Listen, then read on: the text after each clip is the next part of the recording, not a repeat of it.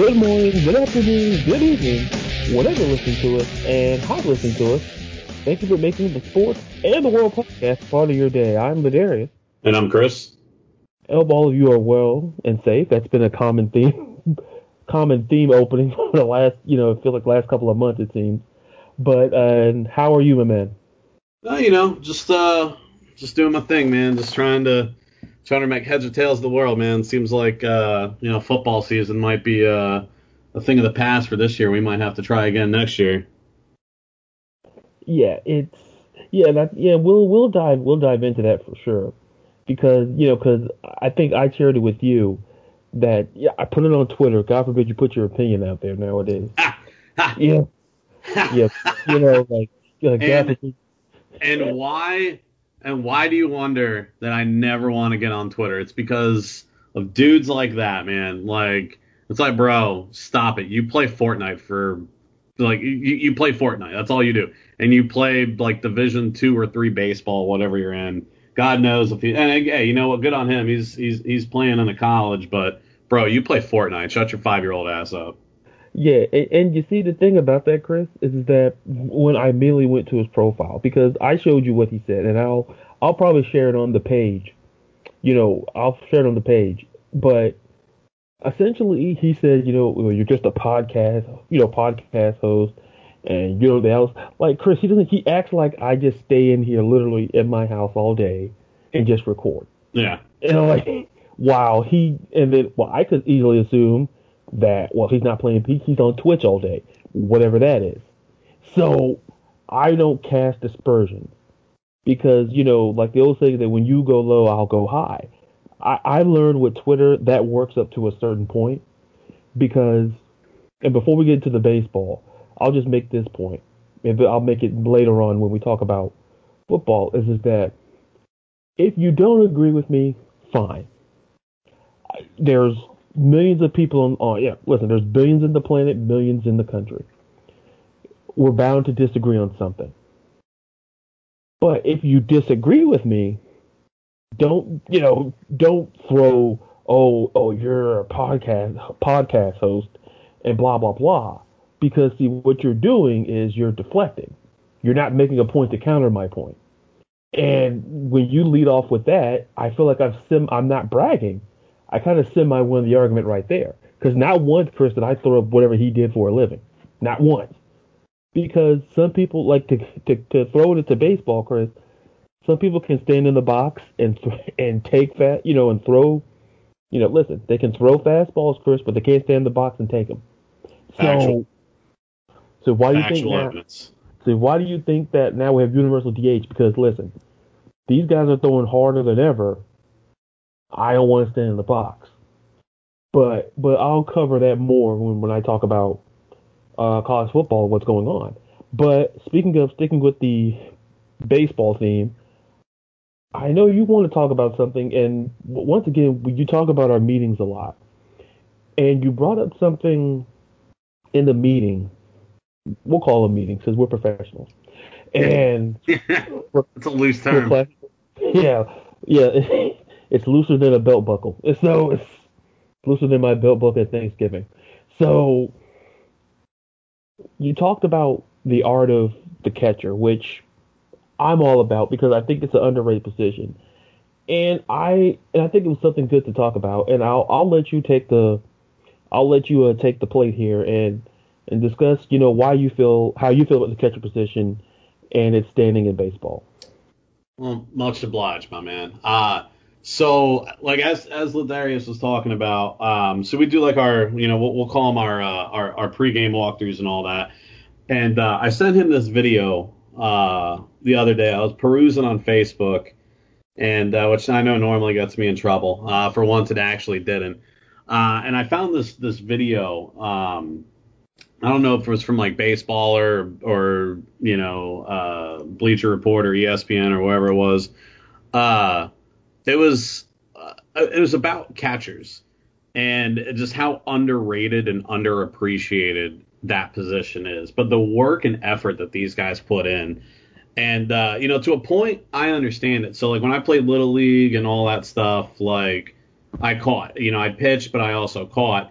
and I spent more time, catching than I did pitching. Just, there are better pitchers than me. Also for me being a catcher, I'm like 5 foot nothing anyway, so I'm a little bit lower to the ground, man. So it's easier for me to do anyway, than some 6 foot half an ass dude like you do it.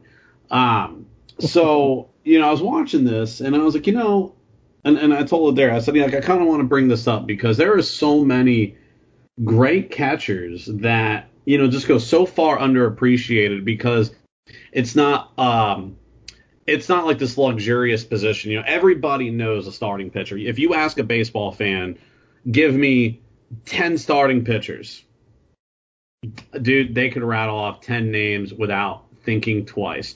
Give me 10 shortstops all time. Give me 10 outfielders all time, 10 first basemen. You say catchers, people are like, that one guy with the glove, that one guy, but, like what you said, they're essentially like the point guard of a baseball field. Not only did they literally have to stop a ball coming at them for 9 innings at 90 plus miles an hour. And not only does this thing come straight at you, it'll start 3 feet above your head and break it at your foot. It'll start 3 feet to your left and break as far as you can reach to your going left over right. You have to you're essentially calling the game. You have to study every single batter on the opposing team. You got to know their hot spots, their weak spots, their sweet spot. You got to know everything about every batter you face because you have to set the pitcher up based on the scenario, based on what's going on. You're seeing what's on first base. You're seeing who's on second. You're seeing who's on third. The pitcher really doesn't have that view. He might, peek over his shoulder if he's a righty, look over to first base, and he kind of has a fairly clear view to third base. He doesn't know who's behind him. If you're a left-handed pitcher, it's the opposite. First base is there, third base is your blind spot. So not only does the catcher have to worry about all of that stuff, he has to maintain order in the field. He has to be able to call pitches to cater to a pitcher against a batter's weak spot. So he knows if a guy can't hit a high inside fastball to save his life, he's going to set that guy up to strike out on a high inside fastball. And then he's got to play the chess match with it. And then on top of all of that, when the pitcher makes a shitty throw, he's got to magically stop it somehow to prevent a guy from gaining a base. Or, honestly, one of my favorite things, when I caught was gunning people out running to second. That the feeling that you get if you can catch somebody slipping, dude, it's great. It's a great feeling. And you've got these guys that have to know all these batters, know their tendencies, and then when they get on base, you got to know who can steal a base. For example, you got back in the day, you had to watch for a guy like Aaron Boone, who had some wheels on him. You got to watch for outfielders. Outfielders tend to steal bases because they're fast. The Gary Sheffields, the Kenny Loftons. You name them, they're minus Barry Bonds because, once he started cranking up the juice, his neck came the size of a tree trunk, and they don't move that fast. But, you got to watch for all these guys. And you got to know all of that stuff. And then on all of that, you have to turn around and then shoulder check somebody who's running at a full sprint, who's trying to run through you to get to home plate. It's just there's so much work that a catcher pregame and postgame and during game that they put in, and I feel like they go so unrecognized for the amount of effort that they put in. And there are some guys in the Hall of Fame that were absolute studs in their position. You got guys like Mike Piazza, who not only protected the plate, but also the dude, you put a bat in his hand, that ball is a very good chance is going to go into orbit. He was a very, very intelligent batter. He could hit where he had to, when he had to, but he could also put one out of the park. But then he also you could sit behind the plate and essentially call the game for the pitcher. You got guys like back in the day, like, Yogi Berra or Roy Campanella or Thurman Munson, Johnny Bench, some of these guys, or before our time that were outright studs. And then you have guys like Joe Mauer and Brian McCann and, one of my favorites, Jorge Posada, and the thing with Posada, for example, is Posada was so great at his position, but went so unnoticed because look at the cast he had around him. He had Derek Jeter, Alex Rodriguez, Aaron Boone, Mark Teixeira, Jason Giambi, Robinson Cano, Curtis Granderson, Nick Swisher. Gary Sheffield. The list can just go on, and then that's just the offensive side of the ball. Let's not even discuss the pitching staff that the Yankees had in the 20 years that Posada played. And it's just you just sit back and you just like, holy shit, like how did that, even though he was so great in what he did, he was just overshadowed.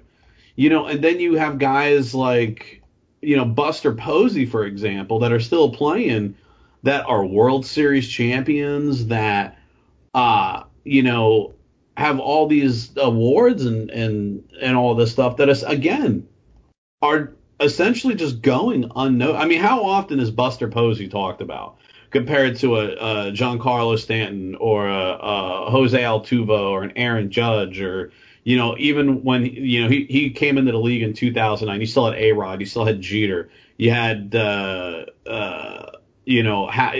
Braves had a studded cast, you had, a Big Papi on the Red Sox, you had Manny Ramirez, you had, Jason Varitek, he's another great catcher. I can't stand the team that he played for, but, great catcher nonetheless. And I just wanted to, I feel like one of these people, like on like these startup companies on Facebook, I just want to bring awareness to a good cause. That's how I feel right now. That's how I feel right now. I feel like the position of catcher goes so unspoken about. It's like, oh yeah, that's that guy in all the padding behind the plate that essentially runs the game, but let's just not talk about him. So I just wanted to bring some awareness to like the Humane Society of Catchers in Major League Baseball. Maybe I'm on to something here. Humane Society of Baseball. I gotta write that down for see if we can get that squeeze in some time sometime this week. Let's get that coin quick. Let's get that. Dear Copyright Office. I know it sounds off, but just work with me. But you know what, Chris? I think. And I was sitting there listening to everything that you were saying, and you essentially described a point guard in basketball and a quarterback in football.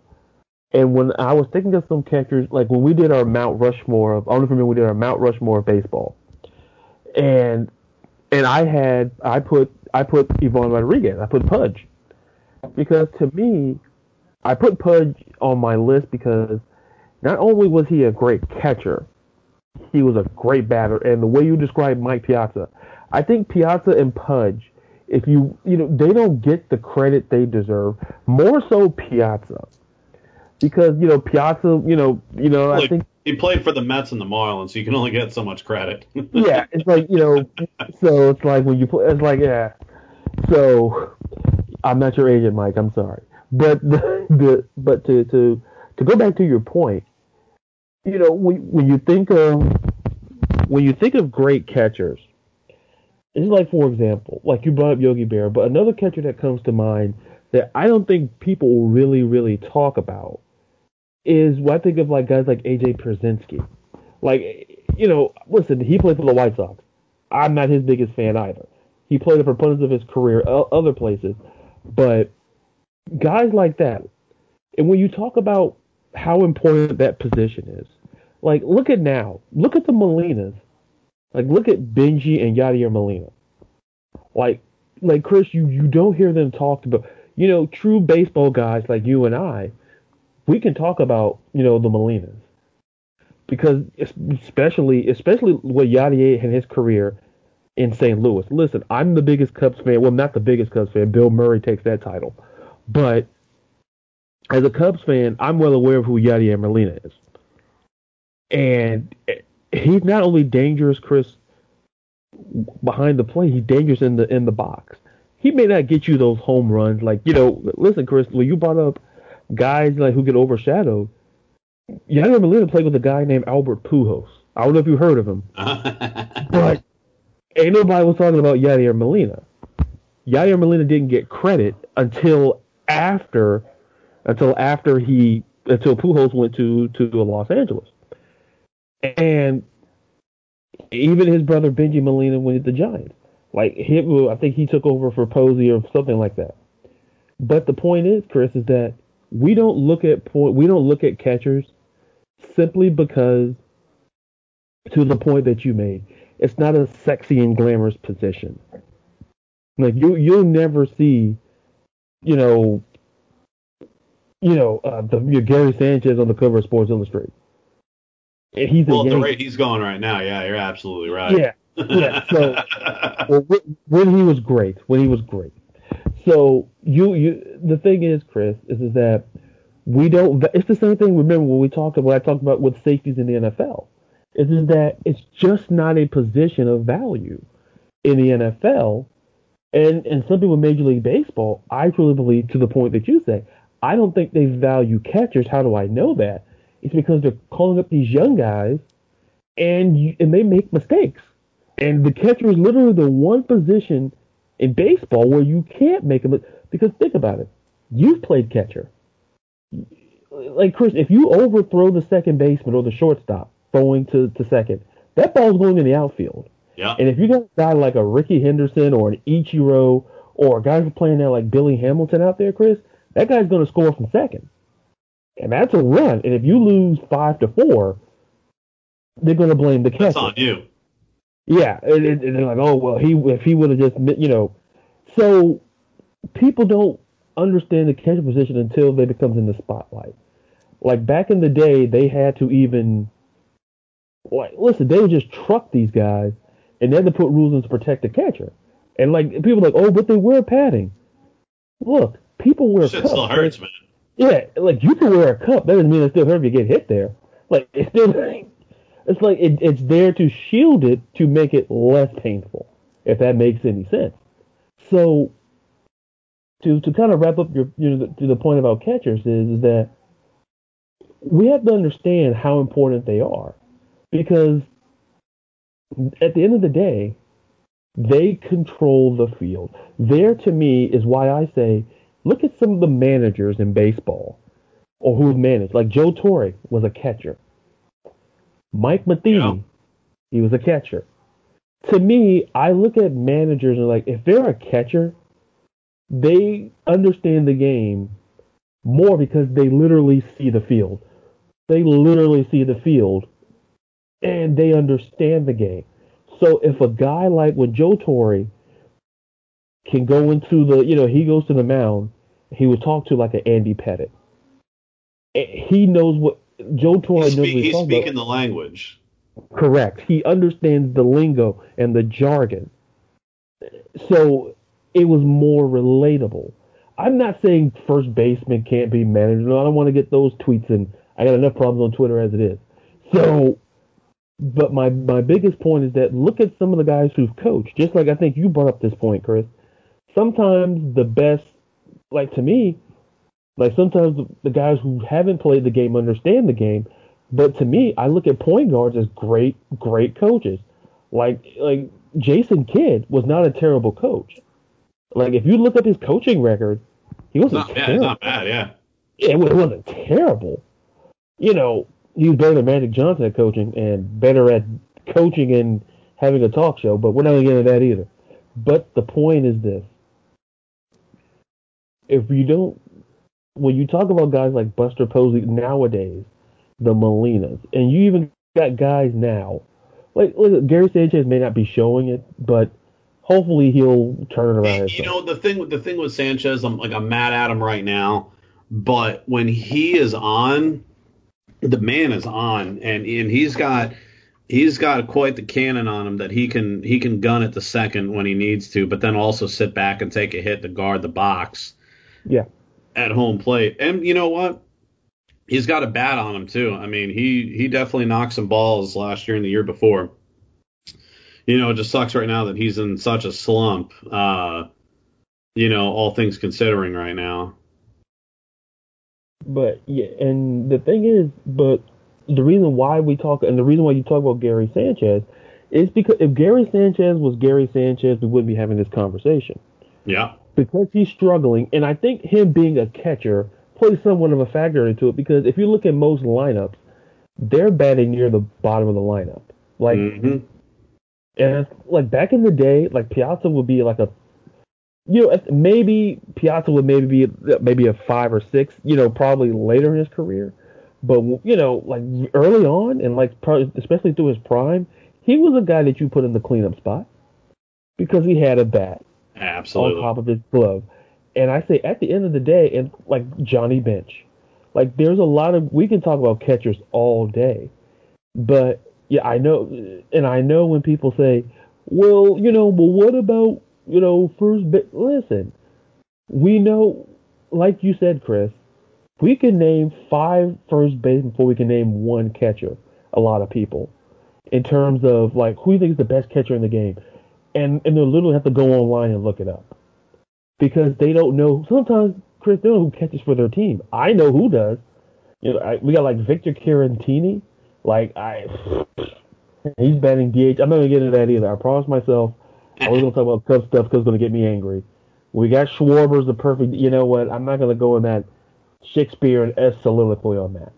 But my point is that like I think of the guy managing the Cubs now, David Ross. He's a catcher. Why? Because he understands the game. I'm willing to give a guy like David Ross, not because he hit that home run in the World Series, which was great by the way, but also because he's a catcher. He's a position to me of leadership. He's the second manager on that field. Because who do you think Who do you think is in the huddle? It's the manager, the pitcher, the catcher. Sometimes the infield, everybody else comes in, but for the most part, it's that triumvirate of the manager, the catcher, and the pitcher. And they're the ones doing the strategy. And they're the ones trying to figure out the game. It's just like if you look on the NBA, like the coach is should be talking to the point guard.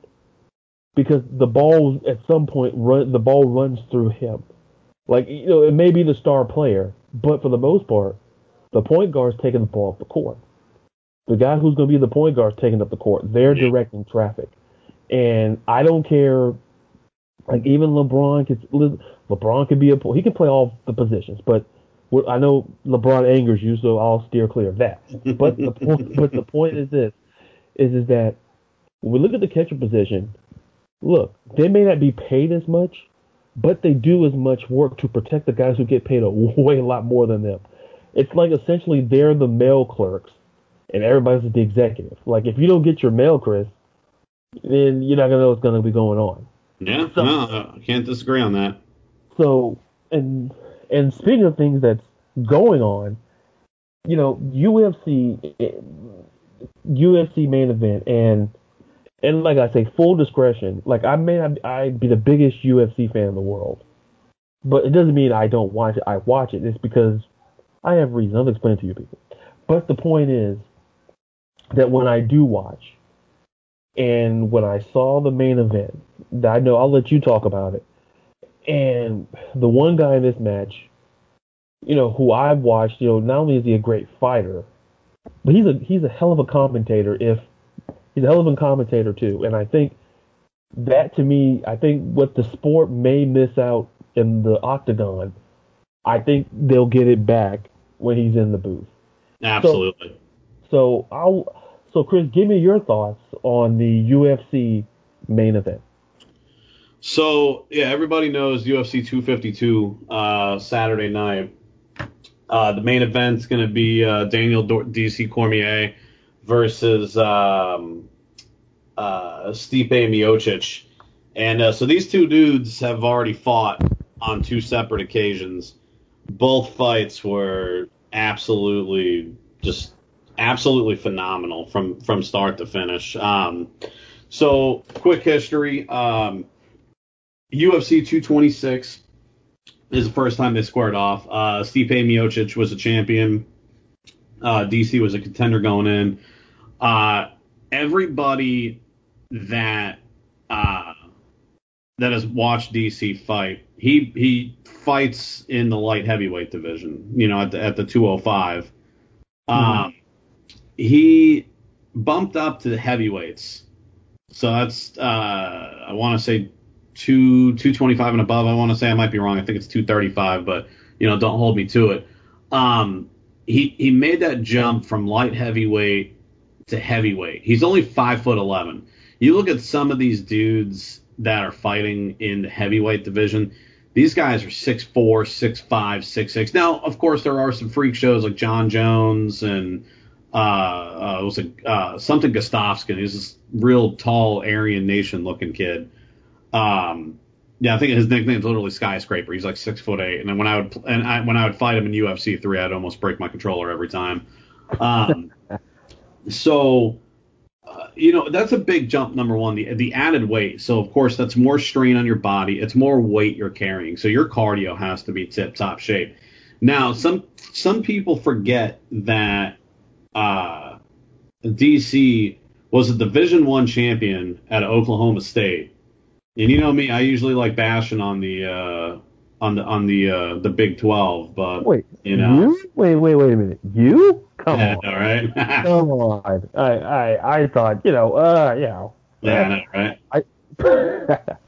So he placed, let's see here, in the Olympics, he's won numerous medals, a couple golds, a couple bronzes, a silver medal. Literally, he's an Olympic level wrestler. He was a Division I champion wrestler. So everyone assumes that he gets into the octagon, he's just going to take you to the mat and then just drag you down like any great Brazilian jiu-jitsu or wrestler does, and they just grind you until you got to tap. But a lot of people forget that DC could stand up and bang with the most of them. And see, the advantage with him coming from light heavyweight to heavyweight, with him being shorter, see, a lot of people think that, if you're taller, it's the advantage. See, yeah, tall people, if you can stay and keep that distance, which is what Stipe failed to do the first fight. He didn't keep DC at distance. He let DC get into his guard. I'm no professional fighter by any standards, but I'm speaking from personal terms. If I have to stand and bang with somebody hand to hand, number one, I'm too old for it. Unless if I'm getting paid to do it, I ain't gonna do it. That's just not, I'm past that point in my life. But if I had to, or if I'm doing it for sport or whatever, I'm trying to, a guy like your size, I don't want to stand and try to play the reach game with you. You naturally have a longer reach than me. So you're going to be able to punch me before I can punch you. I step past that wrist and I get from your elbow in. Now you've got a problem because you can't punch backwards. I get inside you, I can start throwing body shots, I can start throwing hooks, I can get in the clinch, do some dirty boxing, which is what DC has always done to people that are taller than him. And that first fight between DC and Stipe, it was a round one knockout. He literally had like 15 seconds left on the clock, or something very close to it. That round was just getting ready to come to a close there. And he caught him with an elbow. They were in a clinch. He pushes him out and then hits him with that elbow, drops him to the ground, and just ground and pounds him. And, of course, the referee just pulls him off because Stipe was out cold. Stipe fought. He immediately sprung up. Sometimes some of these fighters, they have that adrenaline, and maybe they don't get their shit rocked too hard where they can immediately come back to reality and know what's going on. He fought it a little bit, but he took it like a champ and like, okay, I lost, it's whatever. In UFC 241 it was the rematch, and so this was the second go around, and the entire fight Stipe learned from his mistake. He started letting DC get in and get those dirty boxing shots in, and and those close range strikes and DC has that real short range snappy that he can have his left hand down by his waist and just come up and snap you in the head with a really, really good straight left. And that's where Stipe was getting himself in trouble. Well, he corrected that in the third and fourth round. And then in the fourth round, he kept the distance. He kept that arm's length away that he knew he had the advantage of DC on. And the other thing he started doing was checking body shots. DC would try to throw a straight right. He'd come up under him and hit him just with a left body shot. And he kept tagging that inner left, almost like a liver punch, and kept getting him on that left side. And finally, he buckled him once, and he cracked him in the head. He knocked him against the cage. And then we all know what happened from there. It was a fourth round TKO stoppage by Herb Dean, and Stipe got the belt back. So this is the the third and final fight between these two. And then of course DC said that as we talked about stepping in, that this, win or lose, regardless, this is going to be his last fight. Number one, he's getting up there in age. You can only last so long as a UFC fighter, and number one, to be able to do it at 41 years old is just outright amazing, Now, and then also, mind you, he normally sits at 250 pounds. He cuts down to about 235 to fight, so he's losing, a lot of weight coming into a fight there. Overall, he's got a good record. I mean, if you look at his fight stats, I mean, he's 22-2 1 no contest. Stipe's 19-3. This is going to be one hell of a show, I think, regardless. I'm excited for it. I'm going to be watching it. What are your thoughts on it? Well, my thoughts is that I'll give my thoughts and then I'll give my prediction. I'll press you after I press mine, so it won't seem like oh, they're matching, because one of the things, Chris, that you said that stood out to me was the fact of how long Cormier has been doing this. Like, it's one thing to be an athlete in your 40s. If you're 40 and you're golfing, that's kind of considered your semi-prime because you're golfing. Yeah. Like any physical sport, especially UFC, I commend him. Which I think, I definitely think that mixed martial arts or any combat sport, I think is significantly more detrimental to body damage than, like you said, playing golf in your 40s. Okay. Playing baseball in your 40s isn't completely unheard of. Yeah, it's completely not. I mean, you start then. I think basketball is the first hurdle where you're like, oh, you're 40. Look at Vince Carter, for example. Vince Carter, when you and I were in school, the man was on posters, just dunking on everybody. Oh yeah. You had to have his shoes. I remember one year Vince Carter's shoes were the real hopping thing, because he was the first one. Now again, I might be speaking out of turn, so if I'm wrong, please forgive me. He was the first one to get the Nike Shox, right? Yeah, I believe so. Yeah. Okay, because I remember one year I betrayed the Jordan brand and I swapped over to some Vince Carters because they were pretty cool looking. And Judah. Yeah, I know. Yeah, I know. I was. Yeah, that's one thing I will say, man. I always had. And you can contest to it. I always had some fly ass shoes, man. Yeah, I was rocking either some Jordans, some Iversons, or like Etnies, and when I was in like the I want to dress like Blink-182 phase. But yeah. So anyway, sorry to cut you off. I know we're sidetracking, but yeah, to be 41 years old in mixed martial arts. Dude, I'm about ready to turn 33 here in a week and a half. I don't know if I could do it right now.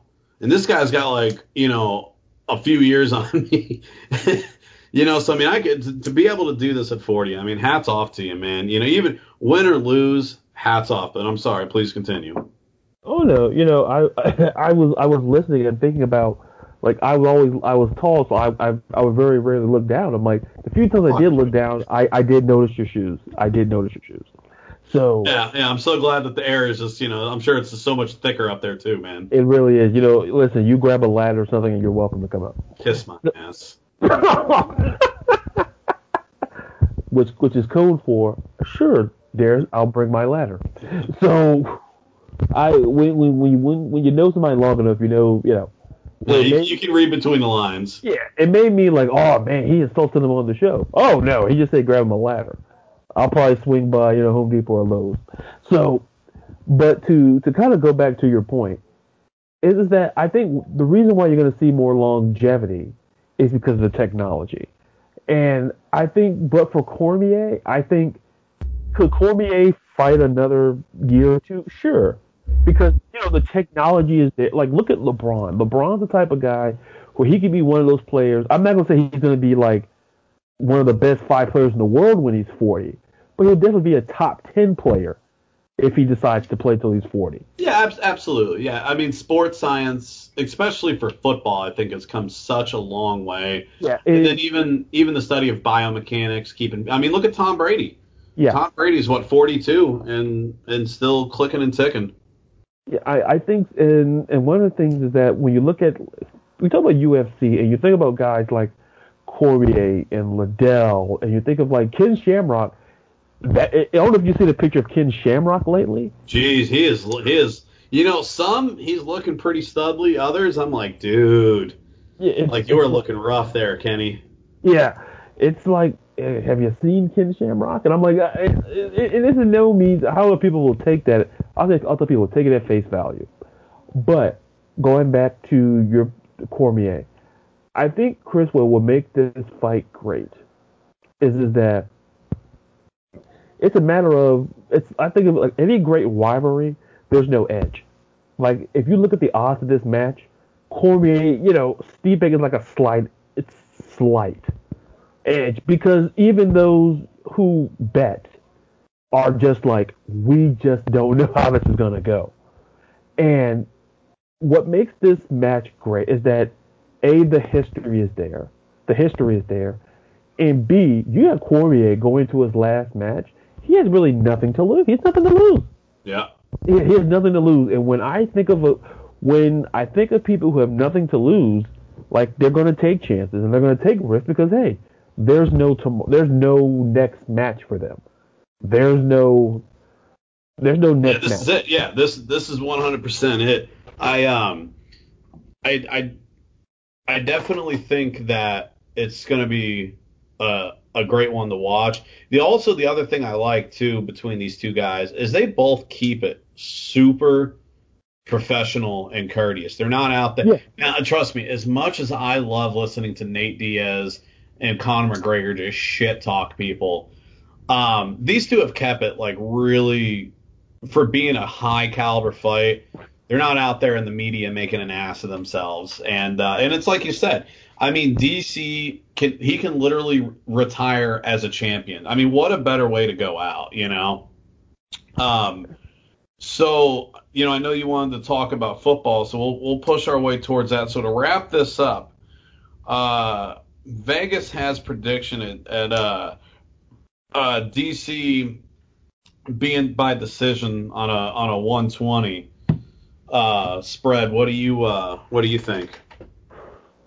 That's Vegas odds according to oddshark.com. Yeah, I saw those odds and I said, I do feel this match is going to go to decision. I really do because of the history. Like and it's really tough. But I lean toward Cormier simply because he has nothing to lose. Yeah. And because to me, like I say, think of it this way. He has a chance to do something like only John Elway has done. Literally walk off and Peyton Manning. You walk off a champion. Like, you put it all out there. You put it all out there in the octagon. You walk out a champion. That only enhances your legacy. Your legacy is already huge. But imagine going out. Yeah, to go out on top just makes it that much bigger. And I mean, I when I saw those odds, Chris, I said, I can't, no disrespect to, Steve, no disrespect to him at all. But I look to those guys. I look to Cormier and say, this guy's nothing to lose. Look, that 120. That's a good. Those are good odds, by the way. I take it. I think Cormier is going to go out there, nothing to lose, thinking about. Only thing he's thinking of. People think, oh, he may be thinking about retirement. No, Cormier is thinking about that match because that's literally the only thing he can think of. So he can. It's easier for him to get in the zone because he knows there's no. When he wakes up, when he wakes up next week, that's it. So he knows that's pretty much it. So I think Cormier decision. I don't see this match going. I don't see no one knocking because, like you say, I think it's professionalism, and I think there's mutual respect clearly there for one another, and I think that's important. So I don't necessarily believe one's going to knock out the one or submission or anything like that. To me, it's decision. When I saw the match and I said, this match has you really can't go wrong either way. But I lean toward Cormier simply because look, you want to go out like Elway and Manning did, a champion. So, sticking with the football theme, let's wrap up with something that apparently I took a lot of hit on for Twitter. So you don't give a shit about my opinion? Oh well. Damn, dude. No, we're moving on. No, go ahead, Chris. I thought we was a team, man. Wow. Hey, listen. For the record, George Michael left Wham. Think about that, America. Okay. So. Okay. A lot of Richie left. A lot of. The reason why I did that, folks.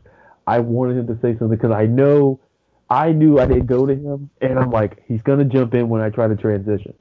So. Savage, man. That's savage. We're gonna do like Usher. We're gonna take it and rewind it back. And so, Chris, I'm gonna press you. Who do you have? And these are my confessions. Yeah, I just threw some Usher in there. So, all right, keys to victory.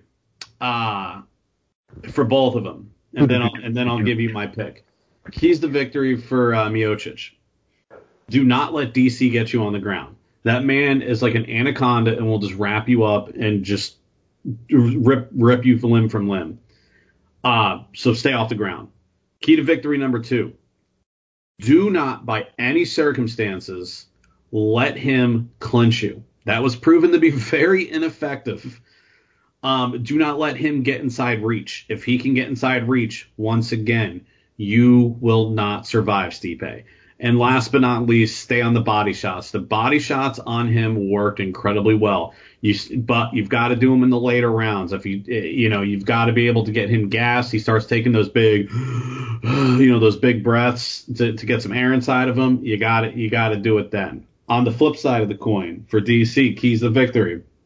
You can get him on the ground, do it. It's literally the exact opposite. If you can get him on the ground, do it. Do not stand and try to bang at distance.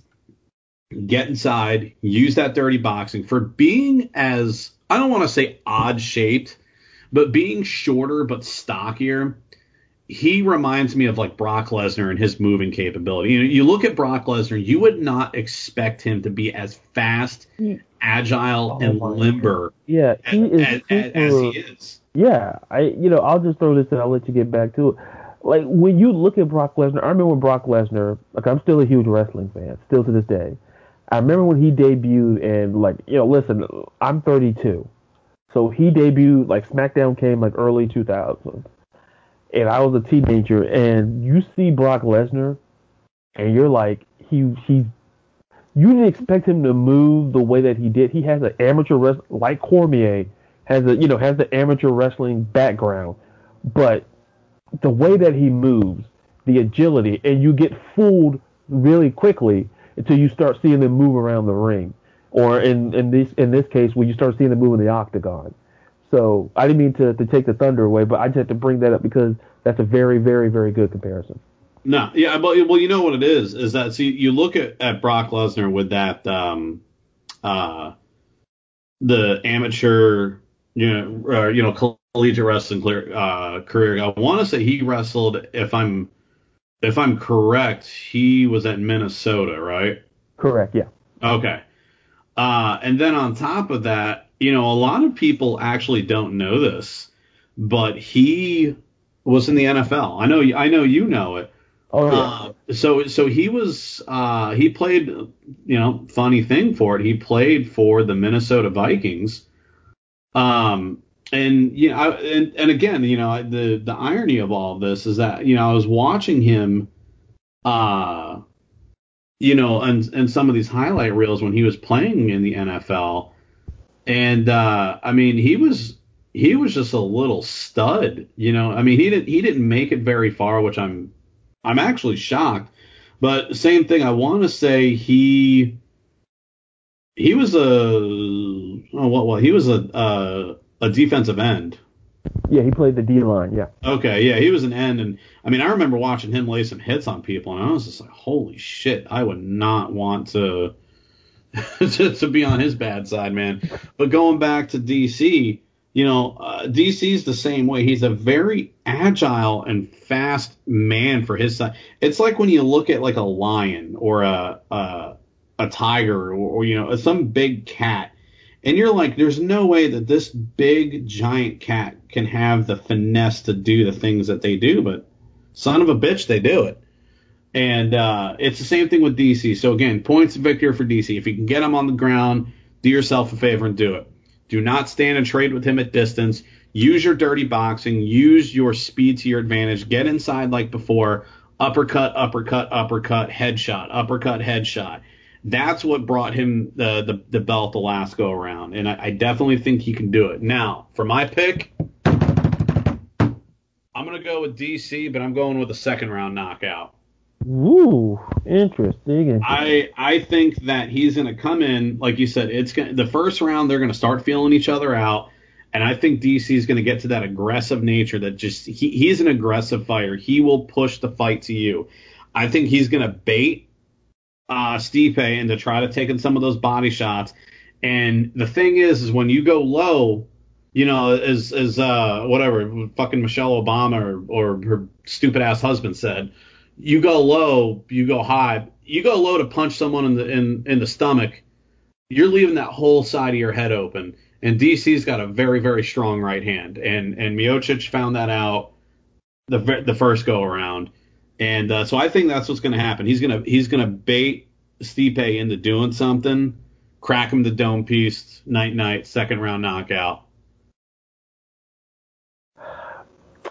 Well, the most important thing is that I think we both agree we just see it two different ways. Because either way, I think we both see Cormier in a situation where, hey, I think that there's nothing, like I say, and it may sound like ad nauseum, nothing to lose, goes out a champion. He wants to be like that John Elway, Peyton Manning. He wants to ride onto that sunset, knowing that he finished to add to his already go get his UFC Hall of Fame jacket ready. So he just wants to ride onto the sunset. Speaking of, football and riding onto the sunset, I'll lead in with this. And I think Chris knows that I may go on a Abe Lincoln speech, but I won't. If I start saying four score, then that's the end of the episode. So that's the code word. So I went on Twitter, and I went on Twitter. I believe it was the other day, and if you recall, I shared it with you, but I talked about my thoughts on college football, and like I say, heaven forbid you share your thoughts on Twitter, or just share your opinions in general. So I essentially said that me personally, I don't feel safe to have college football. Now, do I want college football? You and I, Chris, we talk about, outside of maybe baseball, we talk a lot of college football on this show. So I think we can agree on that. Yeah, absolutely. So I didn't say it to be like the guy that says, "Oh, you know what?" To be like the curmudgeon in the room. But my thing is simply this: when I look at the professional level, they can't get it right in Major League Baseball, and these are professionals. These are professionals. You had at least 3 to 4 organizations affected, and they had protocol. You've had some grown folks decide, the Zach Plesac, the pitcher for the Cleveland Indians. They sent him back. They made him rent a car.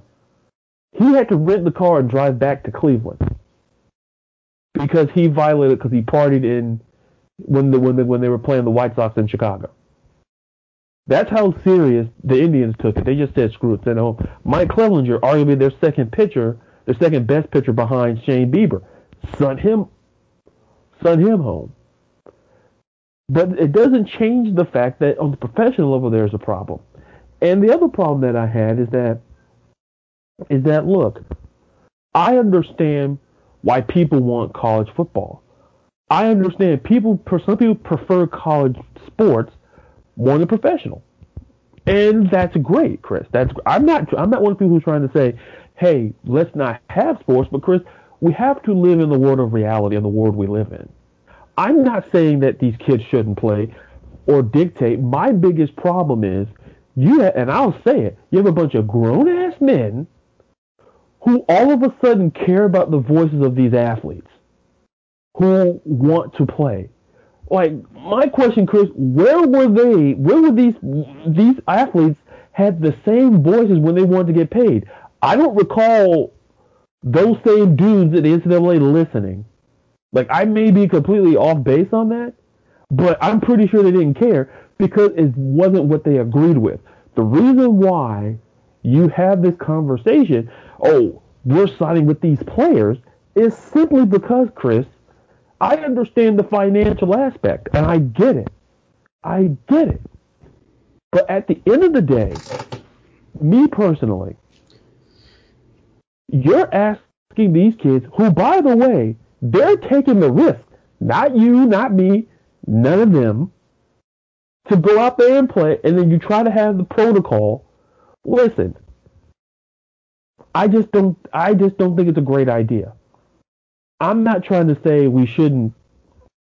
Listen, I'm not saying shut down college sports forever, but we have to understand, Chris, look how our world has changed since the coronavirus.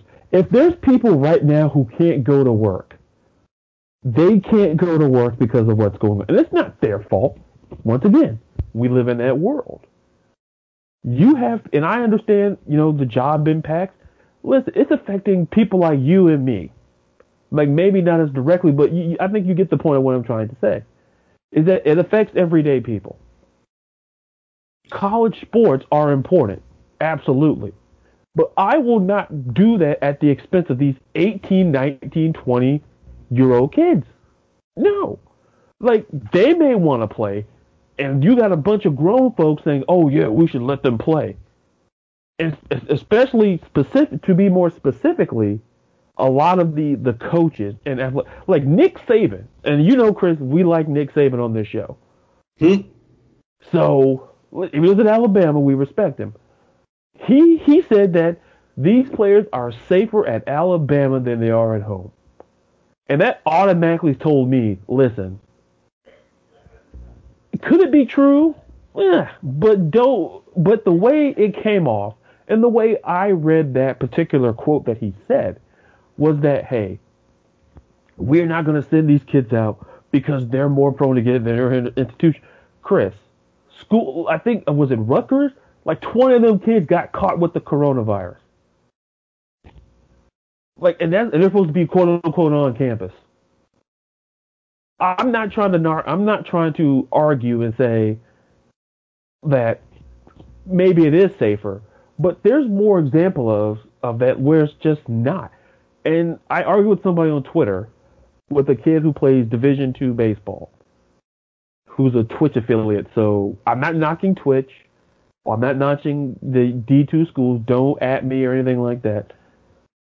But my point to him was the safety.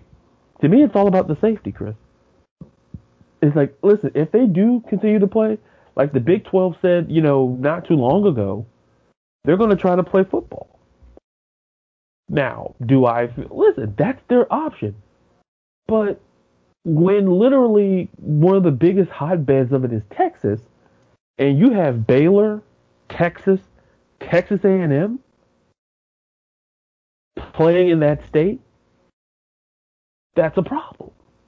And people argue it's political. I don't like, listen, my philosophy is always this. Should it be some things are about politics, some things aren't. My point is this, Chris. If it's the same thing, I don't know if you recall, Chris, I talked about baseball. I don't remember, Chris, I said I had my same concerns about baseball. I literally had the same concerns, Chris, because look at the states of where it's happening. Like, to me, the SEC is the ones more at danger because literally, look at the map. Like, there's football in there's football in Texas. There's teams out here where I am in Florida.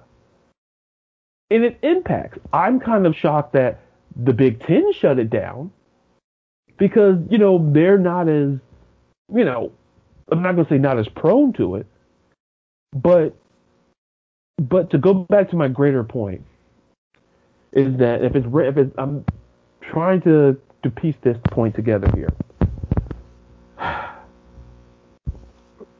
We have to define something, Chris, that I think is important.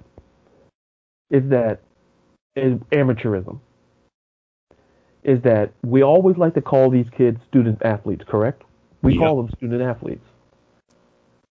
But the problem is we're asking them to kind of be professionals here. Listen, you have men and women working the front lines. They're taking risks. And I commend them. Because some do want to be out there to save lives, even if it's risking their health. My point, Chris, is why are we asking these college kids, and they may want to play, Chris, and that's great. But what they don't understand is that look who's asking you to play. The NCAA is asking you to play. And now all of a sudden somebody, I don't know if it was Danny Cannell. Yeah, it was Danny Cannell. He used to quarterback for Florida State. So I was halfway pissed when I saw it. But anyway, the point is he essentially said, oh, now it gives college athletes a voice at the table. Okay, pause. When these players when they wanted compensation, where was their voice at the table? That's why there's no NCAA football games, because these kids weren't getting paid. You're asking them to use their likeness, to use their representation and they weren't getting paid. It boils down to money. Everything in the situation revolves around money. But yet their voices were not getting heard, and we're not going to give them the money. We pocket the money. That's what they essentially did. Now that they're voicing that they want to play, now they have a voice at the table. They had a voice at the table. It was just that you didn't agree with everything that they said, so you blocked out. Yeah, it's the point of hypocrisy, and go ahead. I think sorry to cut in. It's the point of hypocrisy that sometimes in the world, especially as of late, and there's certain subjects. I know this is sports in the world, but certain subjects get touchy, and I get a little too passionate and hurt people's feelings on it. But sometimes it just feels like everyone has a freedom of speech until you disagree with their thought process, where these student athletes had a voice, but when it didn't conform to your agenda, all of a sudden they don't. And, it's a rough situation. I honestly don't know where I stand on it, because I have my own views of the coronavirus, and I'm not one of these people that think it's just a giant hoax and it's not real. It's definitely real. Do I think is it as bad as the media makes it out to be? Absolutely not. Again, these are just my personal thoughts. It has no bearing on anything. So half of me is like, you know what? Like, life needs to go on. Are we just going to let this cripple us forever? Yeah. And then the other part of me is like, we are in a tangible, gambling with people's lives. But see, also the other thing is, so now that's my emotional side of my brain. On my logic side of the brain where I think and where my business brain kicks in. That's what one of my friends called it the other day, is because sometimes I look at everything from like a business analytical standpoint, and it could be a fault. It could be a fault, or it could be that's the reason why I'm at where I'm at right now in life. Is that from a business standpoint and a socioeconomic standpoint, if at work, for example, a job, a career, whatever, if I employ you, Ladarius, and we agree that I'm going to pay you so much, and then you're going to have to perform these services up to this standard, I'm going to continue to pay you until you break those standards. Now, on the flip side of the coin, now, as a college, Ladarius, I'm offering you a full ride scholarship to play football. I don't got a football season. Do I still pay for your scholarship? Hashtag question mark. And again, it's a soup sandwich no matter which way you look at it. Because, smaller schools, for example, play us, the University of Florida, Furman, New Mexico State. We pay these guys $400,000 to play us. That money goes really, really, really far for a program. Mm-hmm. I remember, oh God, it was 5-6 years ago when Jeff Driscoll, it's actually after Driscoll left us, we played FAU at home in the Swamp, and I ended up getting tickets front row behind their bench. the visitors bench. So I was behind FAU the whole time. So you can just imagine how all that went over. Honestly, it's a sheer miracle that I did not get thrown out of the Swamp that day. Sheer miracle. But you know what? For assholes like me in the crowd screaming at these players and berating them, and the other 90,000 people just cheering to their heart's content, FAU lost. But they got quite the payday. When Furman came to town, I was at that game. We beat the piss out of Furman. They got quite the payday. And, so that's I think this issue is very detrimental to a lot of these smaller schools where they're not going to get the income. Does that put their program in jeopardy? That $400,000 could go a long way for a program. That could be that entire team's uniform budget for the year, for jerseys and pants and cleats and socks and helmets. Or for the bigger schools, the Floridas, the Florida States, the Michigans, as much as I hate them, Ohio State, they're the revenue stream that football creates for these universities is huge. It is. I mean, prime example, you look at my office right now. I have a limited edition University of Florida National Championship coin from all 3 times they've won the national championship hanging on my wall. I've got this cute little banner thing that has all of the Gator logos from the dawn of time until now. I've got a Gators flag. I've got Gators memorabilia in my curio cabinet. I got shot glasses. I've got autographed hats. I've got an authentic autographed Tim Tebow jersey from the 2009 national championship. And I got all sorts of autographs on that from like Chris Rainey and Quentin Dunbar and all those guys. I've got I'm literally just looking at my house, and I haven't even gone to my closet yet. So every year I buy the coaches collared shirts, because something to wear for work, or the long sleeve shirts I buy. I've got a fucking Gators tie, for Christ's sakes, that I wear at sales meetings. All of that stuff, and that's just me. That's not including the apparel that you buy or my buddies buy or the apparel that Derek buys, our friend, our Ohio State not bandwagon. I don't want to bust his balls like that. Our Ohio State fan, all of this stuff adds up, and then if you're taking away football season, on average, the lowest ticket you're going to find price wise is $50 at Ben Hill Griffin. That's the lowest amount you can pay, unless if you scalp it game day in front of the stadium.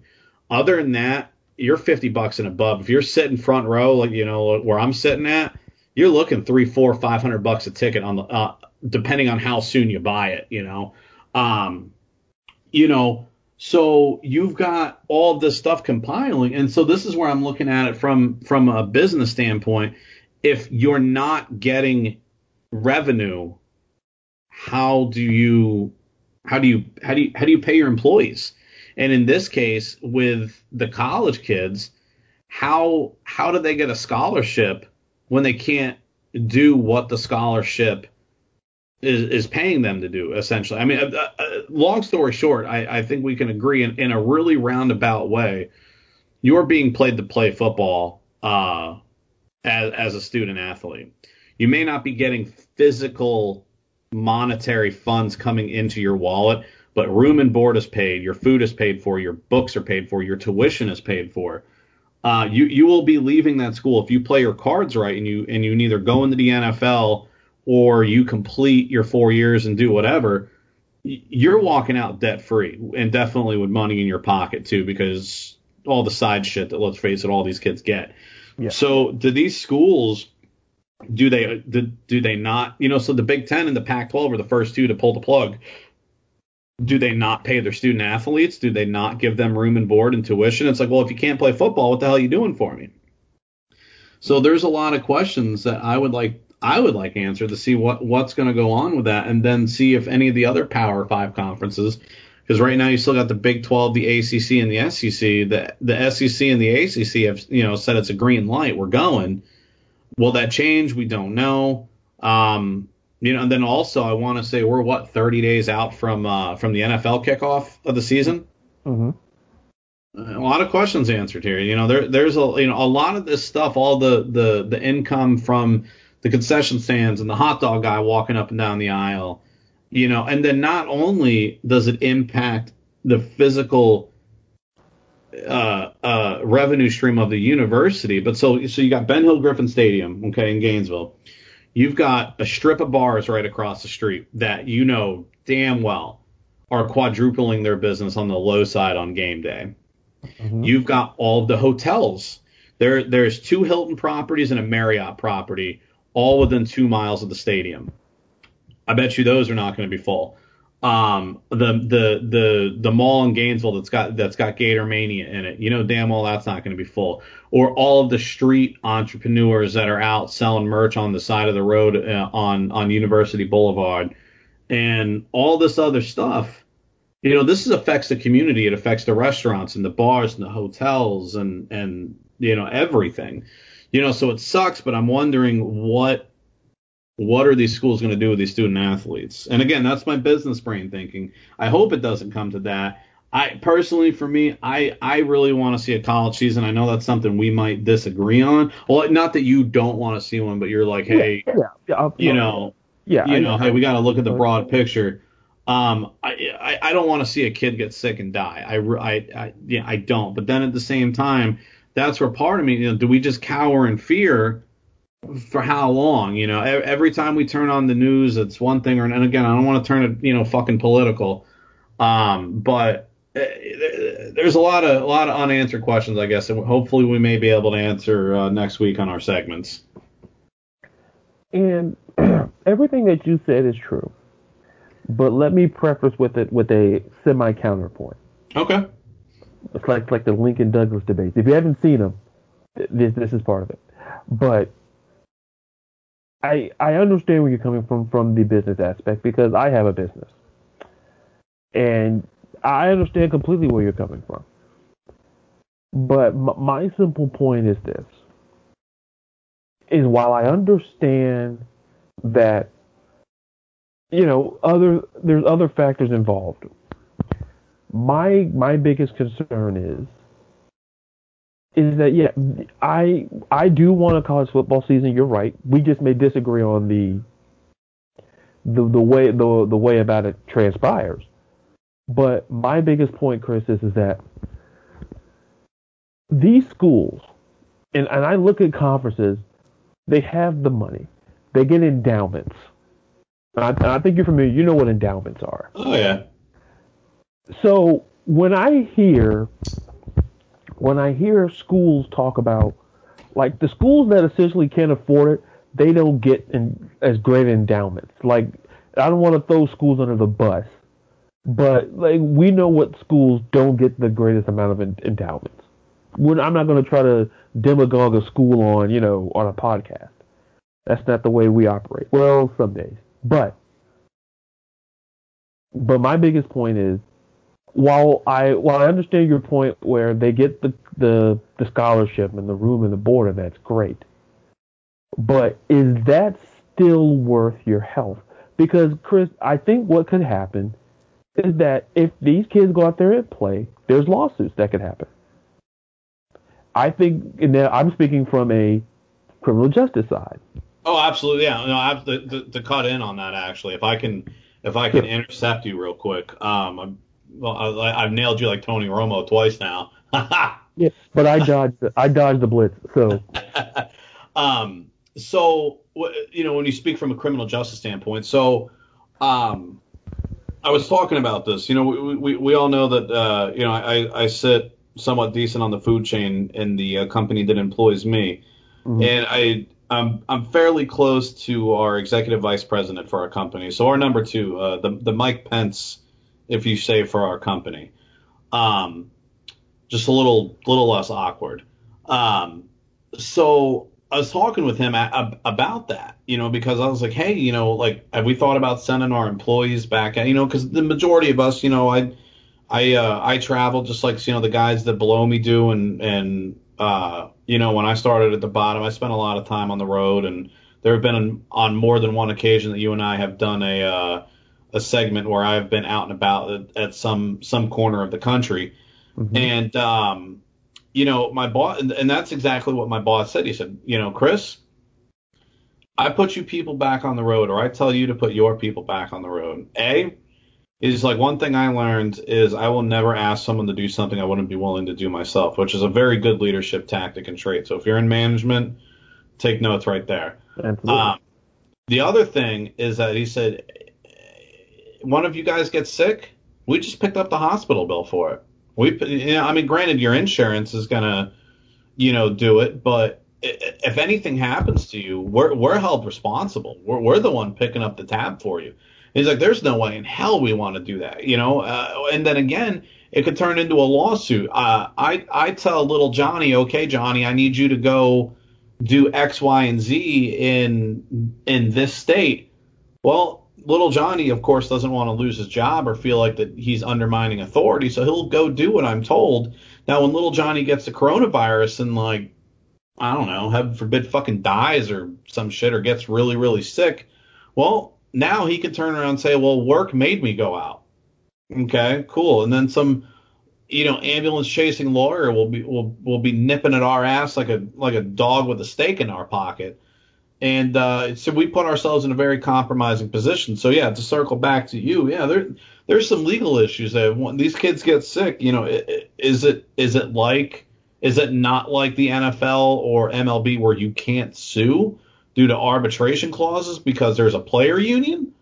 I mean, I'd be curious to get some insight on that. Yeah, But sorry, please continue. yeah, and to kind of to wrap up, that's my biggest point, Chris, is that I think what makes this show work. I'll just be real brief. Is that you know you have a. I think we talk about your. What people don't know about me is that in a former life, you know. I studied criminal justice, went to school for. This doesn't mean I'm smarter than everybody. I don't like to talk about my accounts because I think I'm smarter than everybody. But I always think in that mind, the same way you think in the business mind, the same way that you think in the business mind, Chris, I think in the legality.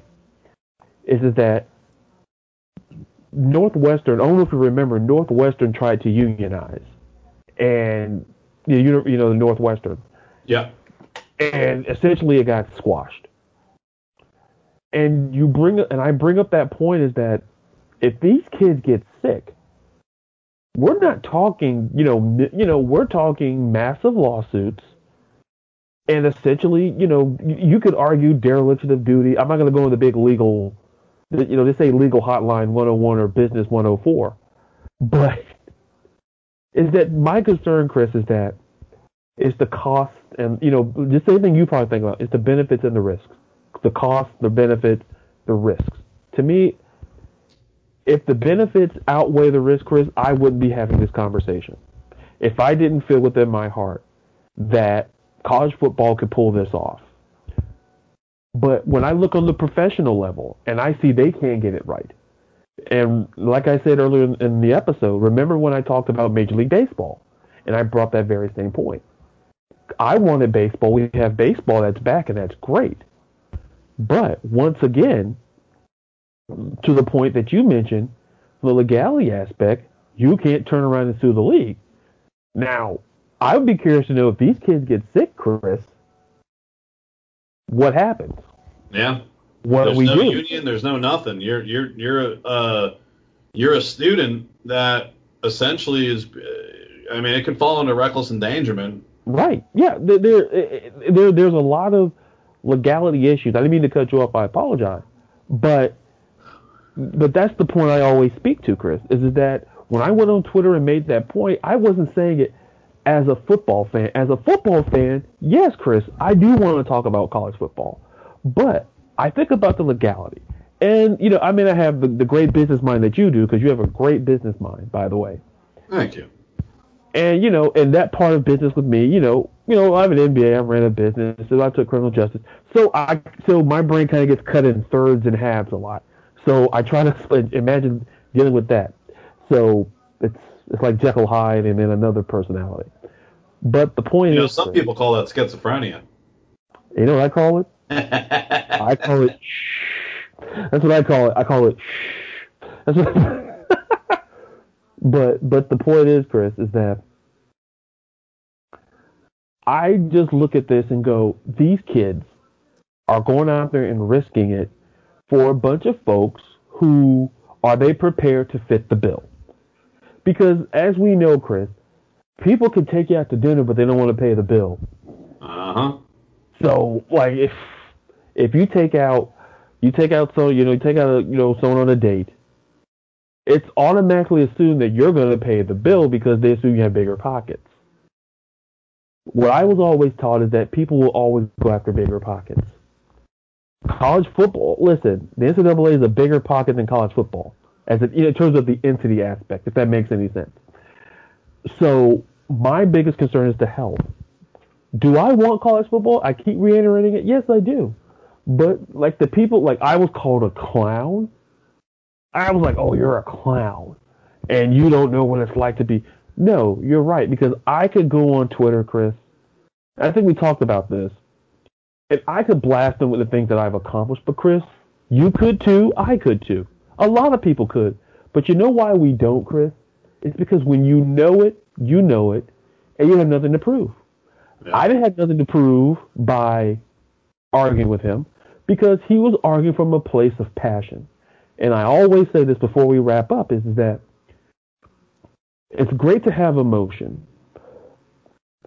but have logic. And that's where people don't understand. I think when people talk about issues, and I don't care how people's politics are shaped, I always say this.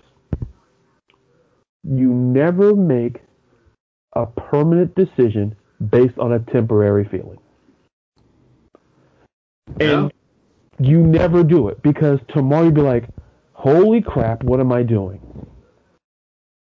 And that's the kind of way I feel about college football, is that right now people are feeling this way because they want sports. But understand that, like you say, Chris, it's not a hoax, it's real. Could the media, is it extrapolating a little bit? To a degree. We can agree on that. To a certain degree they are. But it doesn't change the reality. It does not change the fact that, Chris, that these college football fans are basing it on emotion. It's a temporary, emotions change. Like that song, like Lost in Emotion by like Lisa and the Colt Jam. I had to throw in a music reference because that's part of my contract. But who wrote the contract, you ask? I did. But the point is that sometimes logic can change, emotion can change, but sometimes your logic, the older you get in life, will kind of become more consistent than your emotion, if that makes any sense. Because it does. You could be like a real curmudgeon, like in your 40s and then be like this sweet old guy when you're 70s, and vice versa, because life happens. My biggest takeaway, Chris, is that I don't want college football fans to understand that if you're basing it off emotion, add logic. And if you're basing it on logic, put a little bit of emotion. Is that when you go completely on one side, Chris, or the other, it's I'm not giving out love advice, but it's like in relationships. You got to have emotion and logic. Imagine if you based everything on emotion. Like, oh, well, I love you. And then what happens, Chris, they run roughshod over you. Yeah. Until logic comes like, wait a minute, they're trying to, and that's the way I feel is going on with college football. Is that we're letting emotion get in the way here. And I understand, and I don't think, Chris, we're not miles apart. If we look at ourselves like government, and we're trying to negotiate like a deal, Chris, we're not that far apart. No. I don't think we're that far apart. I think my whole thing is that you're looking at it from the business side, which is very good. I look at the legal side. Because the legal side could end up costing the business side a lot of money. That's the truth. So, speaking of things that cost,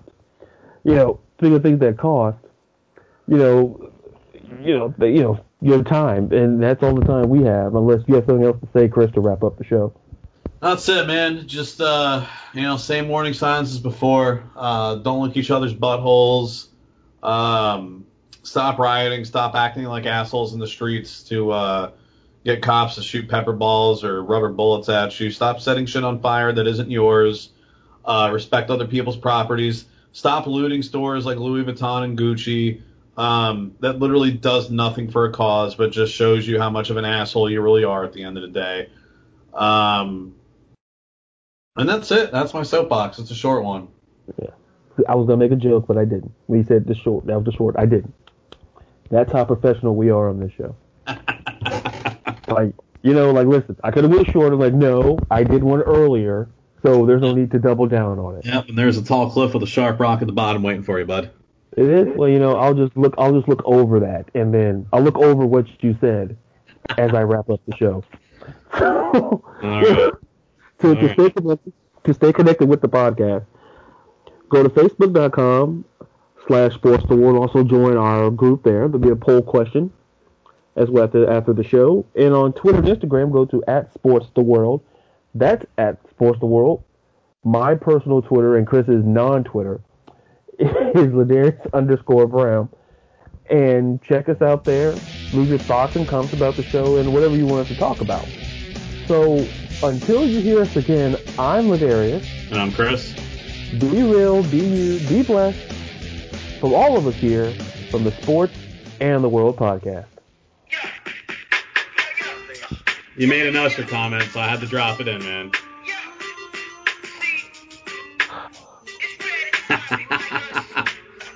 See you, everybody.